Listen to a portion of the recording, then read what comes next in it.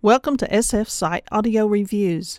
For this podcast, we are listening to a recent audio production of a real classic, Robert Heinlein's The Star Beast. I remember reading this when I was 11 or 12 years old, in other words, a long time ago. So I hit the play button with some trepidation. Would the story, first published in 1954, hold up in a post-Star Trek, Star Wars, Stargate world? And more importantly, would the audiobook version do it justice?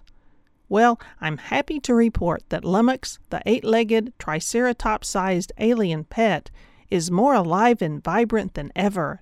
A good part of the credit for this goes to all of the performers in this multicast production. But it's the little girl voice of the lumbering Lummox that steals the show. As in this scene, where Lummox returns to his owner, high school senior John Thomas, after going on a rampage and accidentally damaging about half of the small town of Westville. John Thomas stayed with Lummox a short time only, as he could not bear to tell him the truth, and there was nothing else to talk about. Lummox sensed his distress and asked questions. At last, John Thomas pulled himself together and said, "There's nothing wrong, I tell you. Shut up and go to sleep. And be darned sure you stay in the yard, or I'll beat you bow-legged." Yes, Johnny. I don't like it outside anyway. People did funny things. Just remember that, and don't do it again. I won't, Johnny. Cross my heart. While Johnny worries about Lummox, the Earth is visited by an unknown alien race demanding the return of one of their children they claim was stolen from their planet years earlier. Earth's officials have no knowledge of the abduction, but the aliens offer computations that show when their child went missing. This computation is the Hiroshi's claim as to when and where they were visited by one of our ships. Greenberg looked and felt his eyebrows crawl up toward his scalp. He turned to the answer machine and started to code an inquiry. Don't bother. Your recollection is correct. The Trailblazer. Second trip. The Trailblazer, Greenberg repeated foolishly. Yes. We never knew where she went, so we couldn't have guessed. Heinlein does a wonderful job of creating memorable scenes in this book.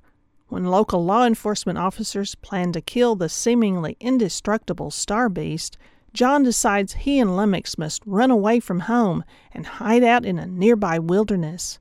The vision of Johnny and Lummox making their break for freedom is not your typical getaway scene. All right, Lummy, let's have some speed, but don't gallop. I don't want to fall off. Hang on, Johnny. Lummox picked up speed, retaining his normal foot pattern. He rumbled along at a fast trot, his gait smoothed out by his many legs. He was using his night sight, and there was no danger of stumbling in the dark.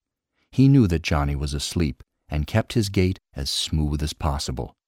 But in time he got bored and decided on a nap too. He had not slept well the nights he had spent away from home, always some silliness going on, and it had fretted him not to know where Johnny was. So now he rigged out his guardian eye, closed his others, and shifted control over to the secondary brain back in his rump. Lummox proper went to sleep, leaving that minor fraction that never slept to perform the simple tasks of watching for road hazards and of supervising the tireless pounding of his 8 great legs. There's no doubt this book stands the test of time, even if a few passages do date the writing.